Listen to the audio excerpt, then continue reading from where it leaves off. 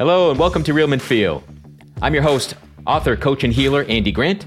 Thank you for joining us today as we talk about the importance of family.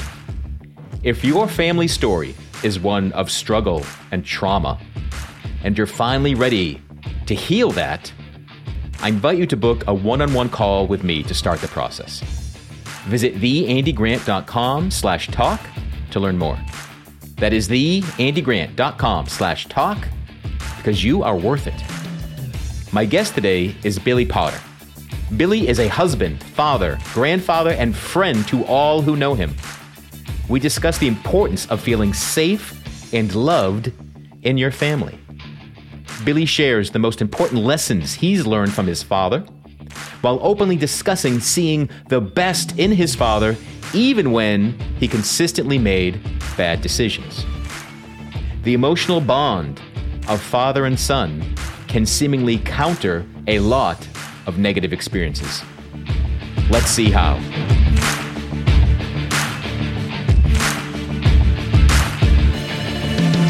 Hey, Billy, it's great to see you and welcome to Real Men Feel. Good to be here. You know, you're joking. You were just saying that you're an open book, and I said, well, we're going to find out. Yeah. So, we met we were both in a mentor program with Dr. Jed Diamond for like the past year. And it was mostly, coaches and healers and guys wanting to do things. But you're not that. You're not a coach. You're not an author. You haven't. So why what got you interested to be in this mentorship program with Jed to begin with?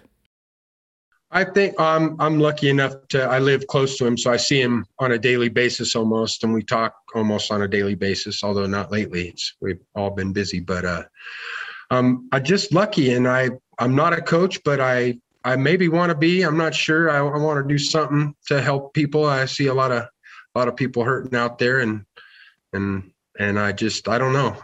Like I said, lucky enough to live that close to him where I was connected and heard about it and talked about it with him, and then decided what the heck, and got to meet a bunch of guys like you and a couple nice ladies. And I'm even if like I told him, even if I don't go into coaching or anything like that, I'm really excited that I took the class and got to know the people I did.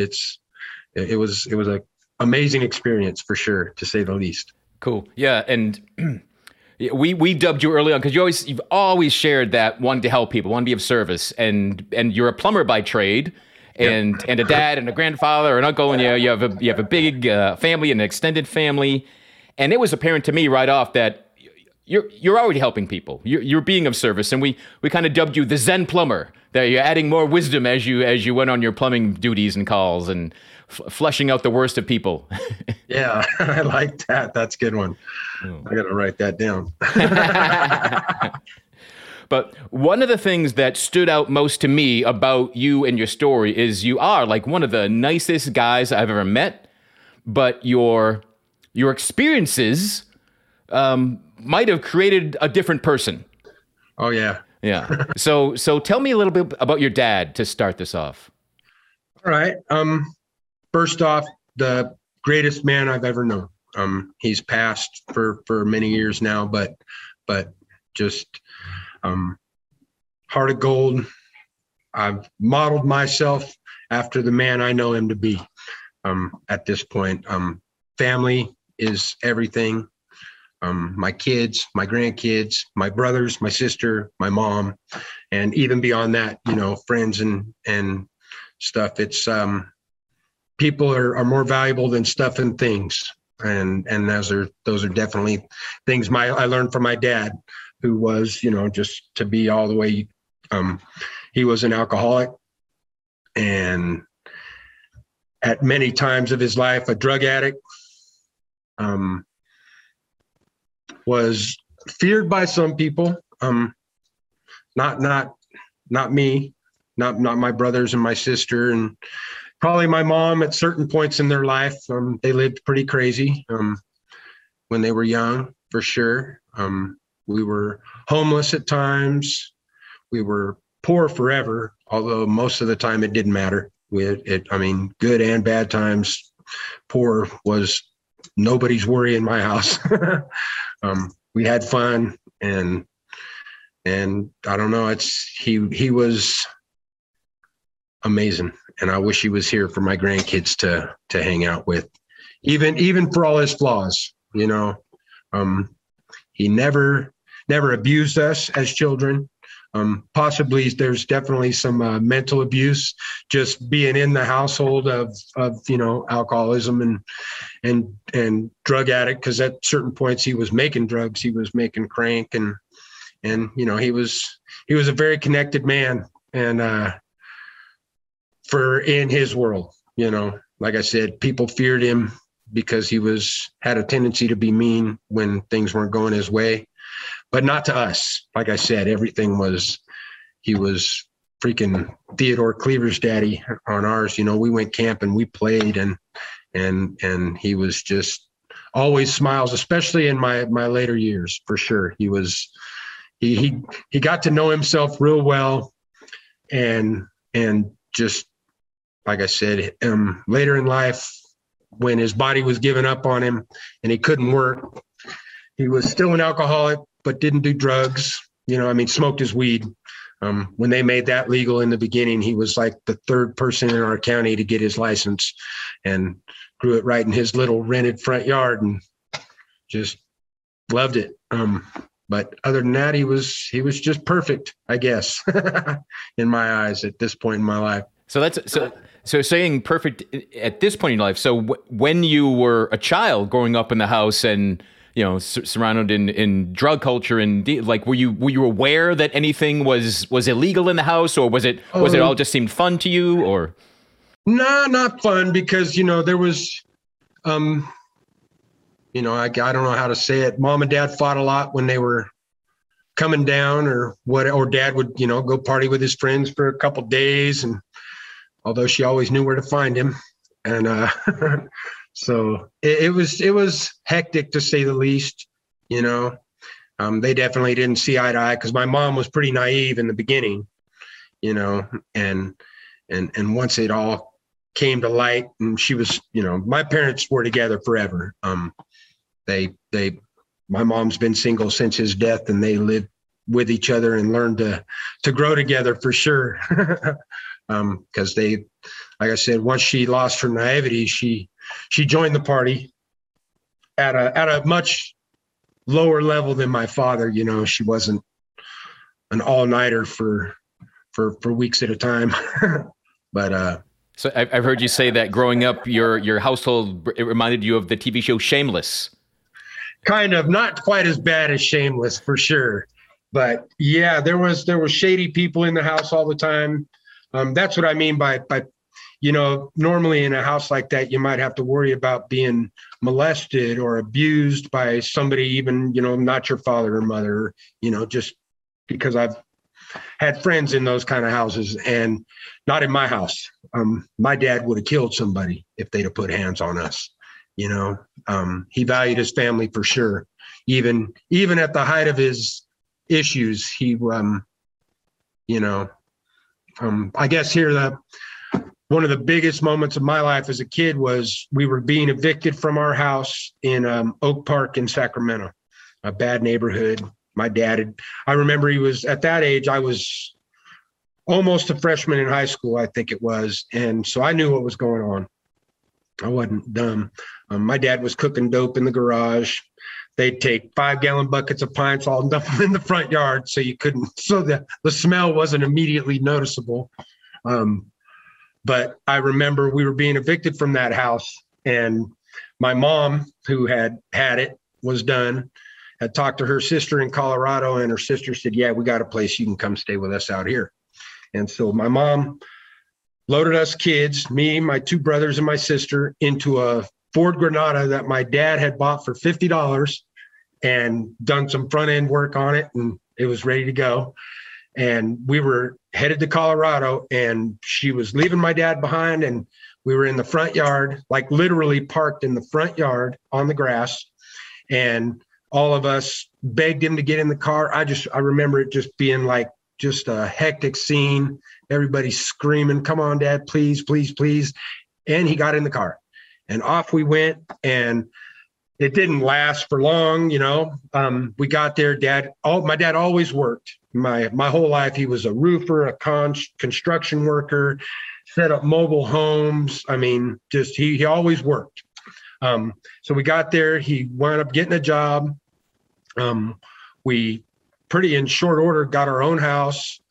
We were renting a house, and then one party, my dad got into it with two of my uncles and wound up with a broken leg and he couldn't work, which in turn meant we were getting kicked out of that house. And since we knew nobody there except for my aunt and uncles, and that bridge was a little bit burnt, partly because they were morons, as well as, you know, they were all in the same moron boat, I guess. But anyway, so my dad, he came back out to California by himself, got a job, saved up money, came back, picked us up, and hauled us back.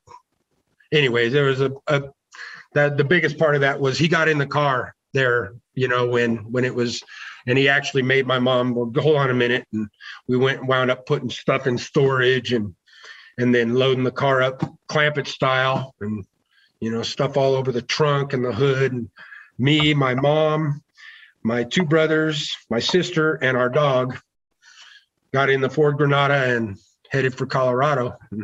So through the ups and downs, the family always did stay together, and that was important to everybody.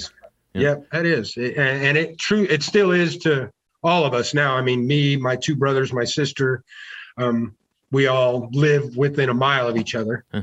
And do your brothers and sisters, do they have the same high regard for your dad that you do? For sure. And I'm trying to touch base with them and get down to it a little more with them. I'm sure they all got their own personal issues. So I want to talk with them more about that. But yeah, we all miss him. We talk about it all the time, how, you know, it was because later in his life, he was mellow. He was as chill as they come. He watched my daughter for the first 3 years of her life. And then he passed. And so he was like, he couldn't work, but we were paying him to be the babysitter basically. Yeah. And he had his little pot garden that he was so proud of and loved, you know, his little 4, 5, 6 plants. And had found his dream. That was it. He was content and happy. And so you talked about your dad being really the greatest man you ever knew and modeling yourself after him. So what are there some specific things you can name that you learned from your father? To value family over everything, you know, money and stuff and that kind of junk. And friend, you know, when I say family, there are many friends that are right in that circle. You know what I mean? That I'd drop everything for. I'd almost do it for anybody, but it's just I think that's the biggest thing, is just the value of people over stuff. Like I said, my dad was poor and never was it an issue for him. It was never, you know, I remember once he was offered a job back before everything went crazy, as I was probably in maybe 2nd or 3rd grade, something like that. And I remember some of the guys, the people that lived right next to us, we lived in a pretty uppity neighborhood at the time. And there was like 4 couples that were right in a row in the houses, and they'd all get together and they'd have dinner and barbecue and, you know, and drink. And, you know, I think they did Coke even, because one of them was an oil guy. He'd be gone for 6-8 months out of the year working on the oil wells out in Texas and Oklahoma and stuff like that. And he tried to get my dad to come to work for him, you know, for what would have been a ridiculous amount of money back then. And my dad just wouldn't do it. He didn't want to, you know, disappear from his family for 6-8 months. And so I remember him and my mom arguing about it, and he was, you know, he just didn't want to do it and wound up not doing it. And those people wound up moving. I remember we went and visited them. They had a pool and all this cool stuff. We thought, man, Dad, why didn't you go to work with John? So you mentioned a couple of times that before things went crazy, or a time when things got, really. So what does that mean? I don't, because I imagine that the whole, drug party was going on long before I realized it. But at some point, I just remember the arguments were constant. Okay. And just between your parents or your father and other people? Yeah. Or, okay. My parents mostly. Most of the people that came around did not argue with my father. Because he was, for the skinny little boy that he was, he was tough, I guess. And I watched him a few times slap some people up, and apparently he was pretty tough. But he tried to always not do that in front of us, But also there were times where things were, I remember him getting some cold French fries once at a Burger King, and told the dude, they got him at a drive-through, pulled up, parked, went in, told him, man, these are cold. And I guess the guy told him, too bad, we're not giving you new French fries. And I guess my dad just flung the 4 orders of French fries all over the place towards the guy and was like, kick your ass kind of shit. It was funny to me as a kid then, not so funny as an adult thinking, that was a bad idea. So so your dad's, let's see, can be intimidating and instilling fear in people, and he's dealing drugs, and you think he's the greatest. So because he was to us. I mean, he was great. So did you follow in his footsteps? Could you take the good guy and separate the bad actions, or did you have to go all the way in? I thought I was definitely not I wasn't feared like my dad was, but I was going to show him how it was done on this old drug dealing thing. And, how can a drug dealer be poor was my thinking. And so I tried my hand at that, and wound up, I found out how a drug dealer can be poor. There's a lot of partying that goes into being a drug dealer, the way I did it anyways. And so I eventually wound up in prison because I was high and threw a pipe bomb into a policeman's front yard. This was many years ago, long before, people had the outlook on officers that they do now. And not that, anyways, the biggest issue was I threw it in his front yard. They tried to give me life for attempted murder. I wound up going to jail for a 7-year sentence when I was 19 years old. And I served 4 years, got out, and haven't looked back. Well, it's been pretty great ever since. So was going to prison something that turned you around? Did that stop that life of crime, or? I would have to say yes.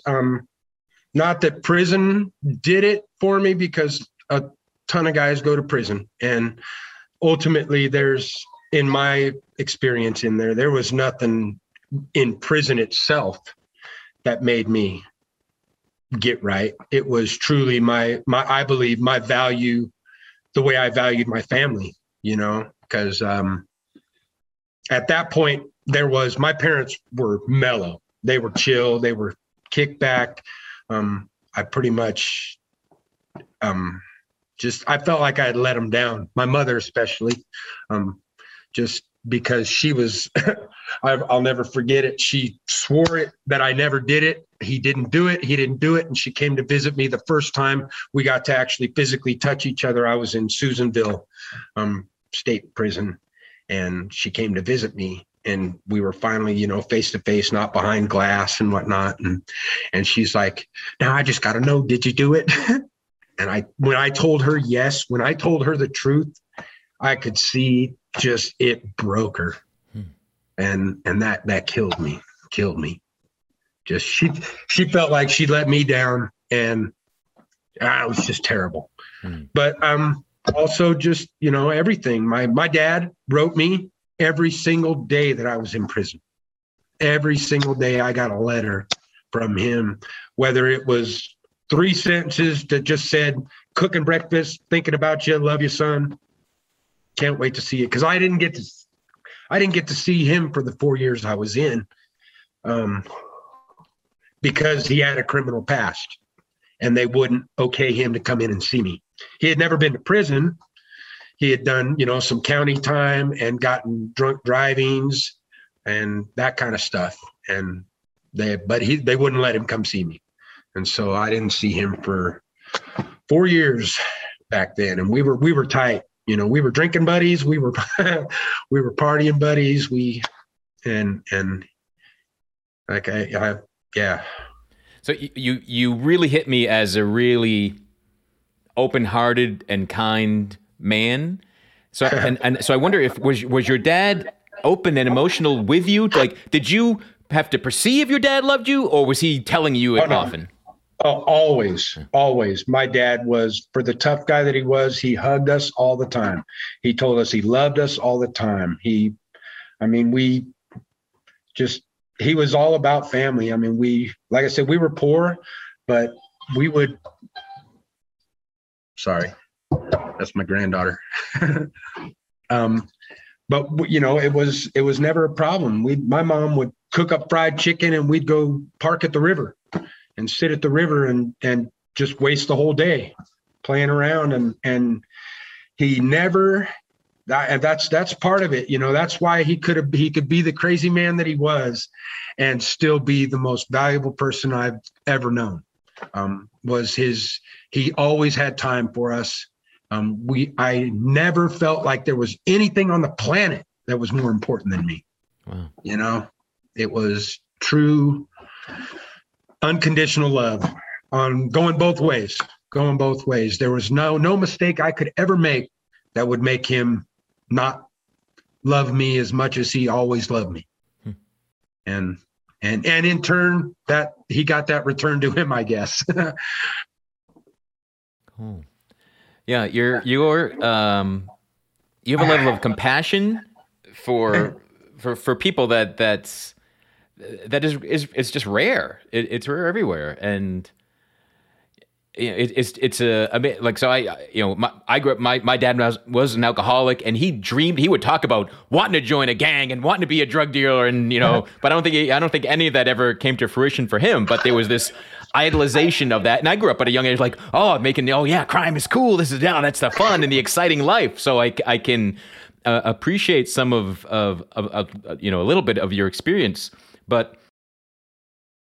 Boy, so what's really amazing to me is how you're able to really just take the best parts and 4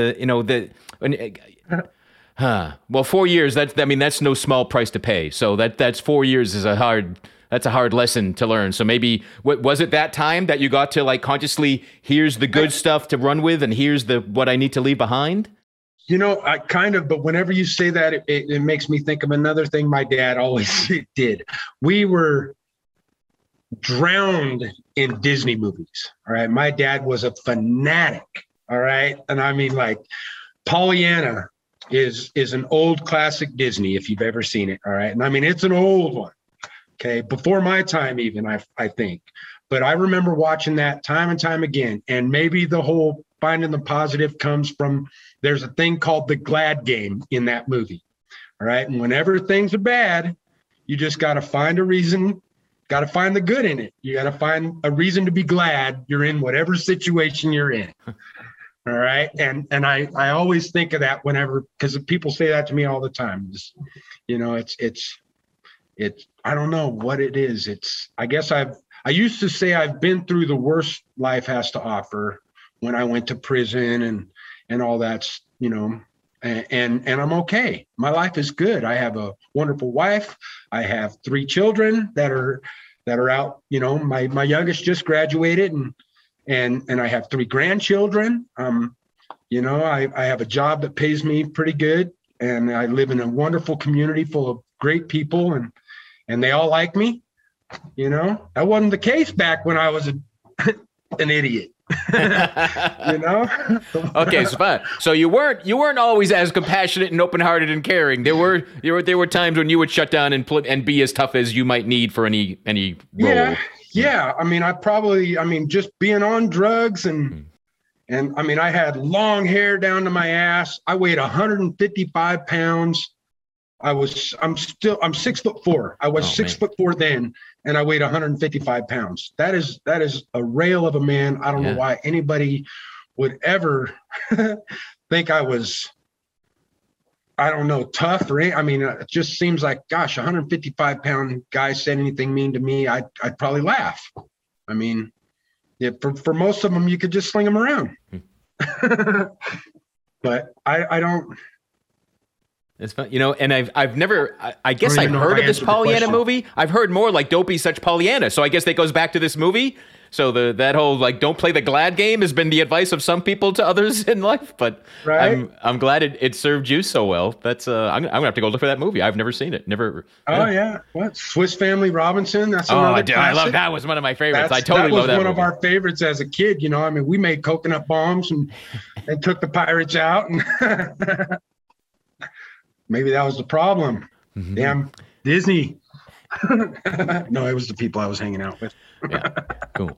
And when you were, running with the bad crowd and hanging out with idiots and morons, what you're thinking, some of the terms you've used so far. Yeah. Was your tight relationship with your dad, was that common among everybody, or was that unusual? No, it was definitely not common at all. Most of my male friends, especially, didn't even know their dads, and if they knew them, they had very little to do with them. Mostly because of, like I said, abuse or neglect, or one way. It was one extreme or the other. It seemed like always. Usually around here, now that I'm thinking about it, it was abuse, alcoholic abuse for the most part. For my crew that I was running with. And they all loved my dad because, like I said, by the time we moved here to Willits, he was chill, and he had been through anything that we had even an inkling of going through, and he was super nice, but also very straight.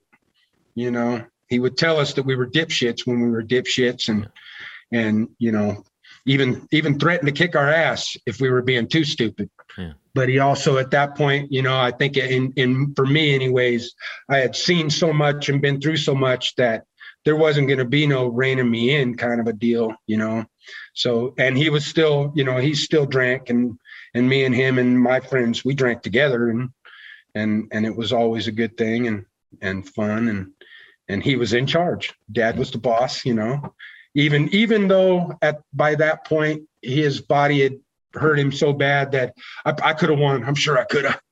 Sure. But at that point there was too much respect for sure that I would never, and there was no need. He wasn't the dipshit that he used to be. Are there some things that you say or that you do that you realize came straight from him with your own kids and grandchildren? Do you see that coming through? Yeah, for sure. I try like hell to have as much fun as he did. And I feel like I'm caught up more in the rat race of the world than he was. But I try to just have as much fun as he does, for my grandkids, especially, to see all the fun that we can have without, spending any money, just being together and just, I don't know. Yeah, that's probably the biggest thing. I try to. And is being fun, and looking back at growing up, was your dad fun, like only if he was high, or was there genuine enjoyment of life regardless of drugs?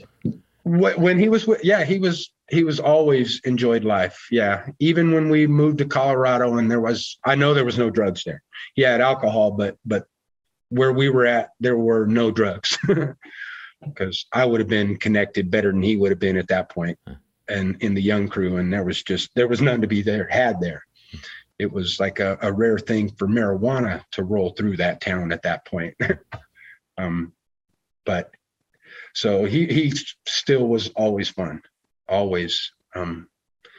And I know his dad was abusive, alcoholic, enough for my grandmother to leave him back in the days when, it wasn't very common for people to do that. And she left him, and he never remarried or nothing, but I know he was abusive and an alcoholic. And my dad never got into no details about it, about how abusive or what, but physical abuse. And I know my dad lived with him for, I think, from like 14 till he was 16 at least. I think he left home at 16.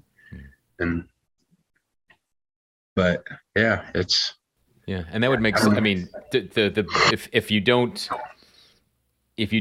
look at your past, look to heal those wounds and just keep drinking till the day you die, then it's rare to examine yourself or to share the abuse that you've been through and even perhaps even realize it was abusive. No, he knew that for sure. Okay. But that, I wonder, because I know my grandfather, his dad, when we lived in Sacramento, he moved to an old folks, like a 9-story building. And I don't know how old I was. I know I rode my bike there a few times and went up there and visited with him. And I remember he wasn't all there. But I remember my dad fighting with his 3 sisters because he couldn't, at some point he couldn't walk, and they decided that he couldn't have his booze then. And so whatever delivery service that was delivering his groceries, they made it so that he couldn't get his alcohol.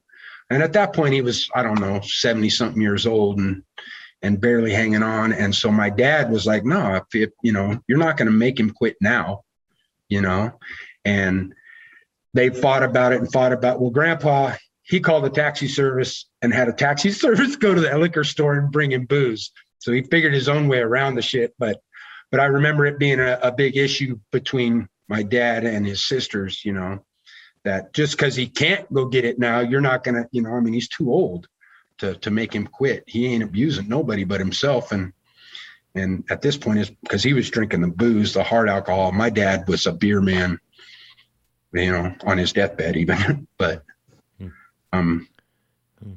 so you definitely you've had, certainly some highs and lows, and being on things giving you highs and lows, and having experiences of highs and lows. So, I wonder, what stands out that you're most proud of in your life? I think at this point that'd be my kids. My son's a heavy equipment operator, married to a wonderful lady that's works at the hospital, and they have my 5-year-old granddaughter and my grandson who turns 1 on the 13th. And then my oldest daughter she's actually trying to move back up to Idaho, but her plans fell through right now, which I am glad, because she's got my 6-year-old granddaughter who they live 1 block down the road, and you've met her before. She was here with me a lot during our meetings. But yeah, that's my ride or die buddy right there. And then awesome. my oldest daughter, she's upstairs, and she's just starting out on this journey. She's not sure what she wants yet. She's trying some college classes and did a little traveling this summer. Went and visited some friends in Arizona and out in Texas, and so she's still feeling the world out, seeing what's out there. Cool. And what are you looking forward to, Billy? Retirement, kind of. I mean, I'm a long ways from it, but yeah, me and the wife just got back. We went on a journey as soon as our youngest graduated high school, and my wife, on her last day of work, literally, she got off work, we hopped in our RV and we took off, and we stayed on the road for about a month.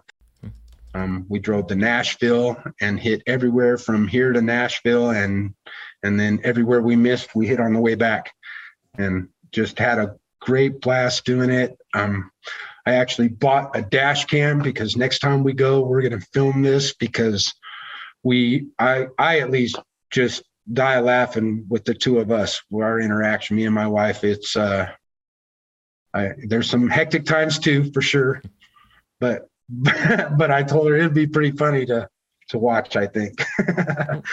So does retirement mean more travel? Is that Oh, yeah, the excitement of that? Yeah.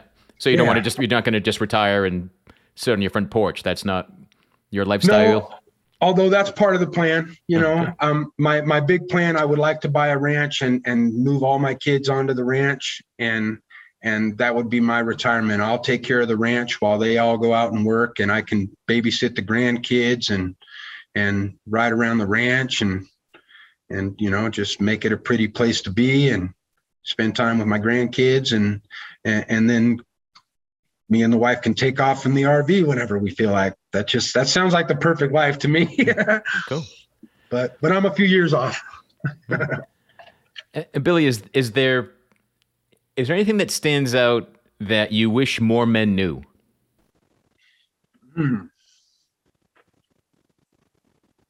Wish more men knew? Mm-hmm. Gosh. I guess I wish more men knew that there's more value in them than just working. And probably, their true value isn't just in work, because you can be poor as all hell. You can be homeless and you can be happy. And it truly is just, it's all in your state of mind and in what you value. I think, money is overvalued. Things and stuff are overvalued. They're enjoyable for sure, but I try to remind myself all the time that if all this went away, if the house went away and everything went away, I'd still be all right. As long as I got my people, as long as I got my, it might be hell. I don't know. Cause now we got, 2 dogs, 4 cats. I think the kids would be better in the car than the animals, but. Awesome. Well, cool. And, when you're laying awake at night, not quite falling asleep, or maybe before you're fully awoken, any sort of dreams or visions of what the Zen plumber might be up to in the future? I think I want to help people, man. I do. I think this life coach thing, it sounds wonderful to me. I want people to see life like I see it. Like I said, I used to think I'd been through the hardest, the toughest times of life when I went through prison and all that stuff. But my daughter, my youngest, when she was born, wound up in the hospital the day after she was born. We actually stayed the night in the hospital. My wife got her tubes tied. The next morning we came home, or next evening we came home. And through that night, my daughter's she wasn't breathing right. And the next morning, my wife said, "Hey, we got to go back to the hospital." And I remember dropping my son off with my parents. And I remember being a little upset, like, God, I just spent the last 2 days in the hospital. And we were driving because the hospital we had her birthed at was an hour and a half away.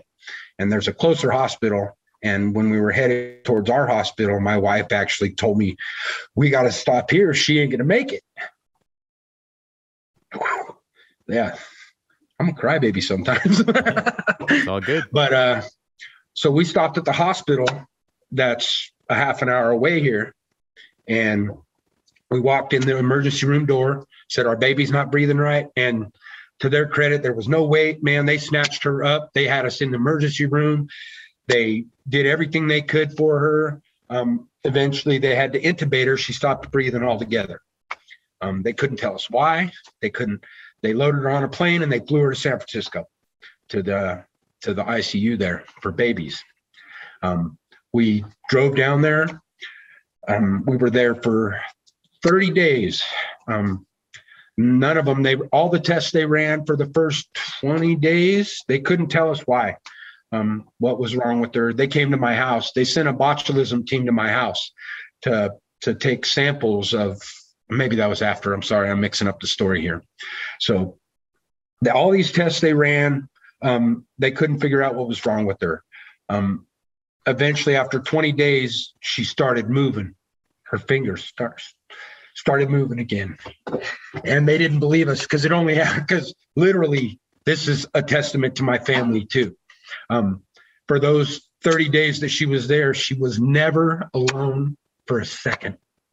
If it wasn't me and my wife, it was my brothers, my sister, my mom. At all times, she had somebody talking to her. I think that truly helped. But gosh, yeah, see, this one's the roughest for me. And she's perfectly fine now. But they, after so long, we actually got a video camera out and filmed it so that they would believe us. But eventually she wound up moving everything and waking up. When she took a poop, they tested her poop and found out that she tested positive for botulism F. At the time, she was one of 5 in the world to be diagnosed with that. She is still the only known one to make a full recovery. Every other, then there's been at least 1, I think 2 since her, and she'll be 18 next in a couple of months. Wow. And but I believe my wife believe it's the cause of SIDS, sudden infant death syndrome. And they still don't know where it comes from. They don't know how because literally they came here, they took the air cleaners out of my trucks. They came in, they tested our heaters, our floors, our soils, our everything that she was exposed to, they tested, and they couldn't find those spores. It only affects babies because in our guts, botulism F, it has to get into your intestines where there's no oxygen. All right. And then it breeds. And as it breeds, it releases a toxin that covers up your receptors that tell you to breathe, to move your arm and all that stuff. It basically blocks those receptors and shuts your body down. And then you die from suffocation. Basically, you stop breathing. So my wife is to credit for getting us there before she stopped breathing. But she eventually, like I said, because she was so young, those nerve endings and those receptors, they just grow back. The botulism can't get into our guts because there's too much bacteria and other stuff in there for it to find a niche. But with the brand new baby, there's nothing in there yet. And so it got in, it bred. And literally, if you left your baby in a crib, we all came into a cold house that night. And so we just threw blankets and stuff. And our son hadn't seen us in a couple of days. And so we threw blankets and stuff in the living room and all just crashed right there in the living room watching TV. And yeah, if she wouldn't have had the baby laying on her, who knows? If she'd have been in a crib or something, it could have been a whole different story. But well, you get a lot of those moments. Right. a lot of forks in the road where it could have been a whole different story. Right. Yeah. I think it comes down to the support, though. Yeah. Really. Like you say, life is on your side, and life for you is family and friends, and that connection, and it's great to hear and to see it, and to see you passing that on, and not just do whatever you want. There's not putting up more walls between people, because that's not helping anybody. So yeah. I'm glad to see your big open arms surrounding all the people in your life. Yeah, we got it. Awesome. So Billy, thanks so much for joining us. I knew there's going to be some interesting stories in chatting with you. If someone wants to reach out to you, are you active on any social media? Is there a way for people to connect with you at all? Or I'm on Facebook. I don't get on there all the time though. It's kind of a hit and miss kind of a thing with me. I don't know. I'll have to let you know on that, because I do have a phone number, but I'm not really. Yeah, you don't need to do that. That's fine. So we'll put the Facebook link. Yeah. So anyone, if you want to connect with Billy and be part of his extended family, perhaps someday, be lucky enough, or see him out in his RV trails, or watch him and his wife on YouTube or something. Whatever comes next for the Zen Plumber. We'll have the Facebook link at realmenfeel.org and the show notes for this, and you can connect and follow up. Again, thanks, Billy. Thanks, everyone, for listening in. I hope you got some valuable insight out of this conversation, and I hope bring the glad game back from Pollyanna, and and find a way to embrace your life, your family, and look at all the forks in your road, and where can you choose the more uplifting, the more positive, the good feeling one. So wherever you're discovering Real Men Feel, appreciate any shares, any likes, comments. You can write to me at realmenfeel@gmail.com. Always love to hear from you. And if you want to uncover the more positive aspects, if you need help discovering where to go in the forks in your road, reach out to me and schedule a talk at theandygrant.com/talk. Always glad to chat with people. And it's not a show. It's just a private conversation. And you can also now support this show directly. There's a link at the bottom of the show notes. You can give as little as 99 cents a month to help more guys discover that real men feel. Until next time, be good to yourself. Be good to your friends. Be good to your family. We all are in this together. Be well. All right.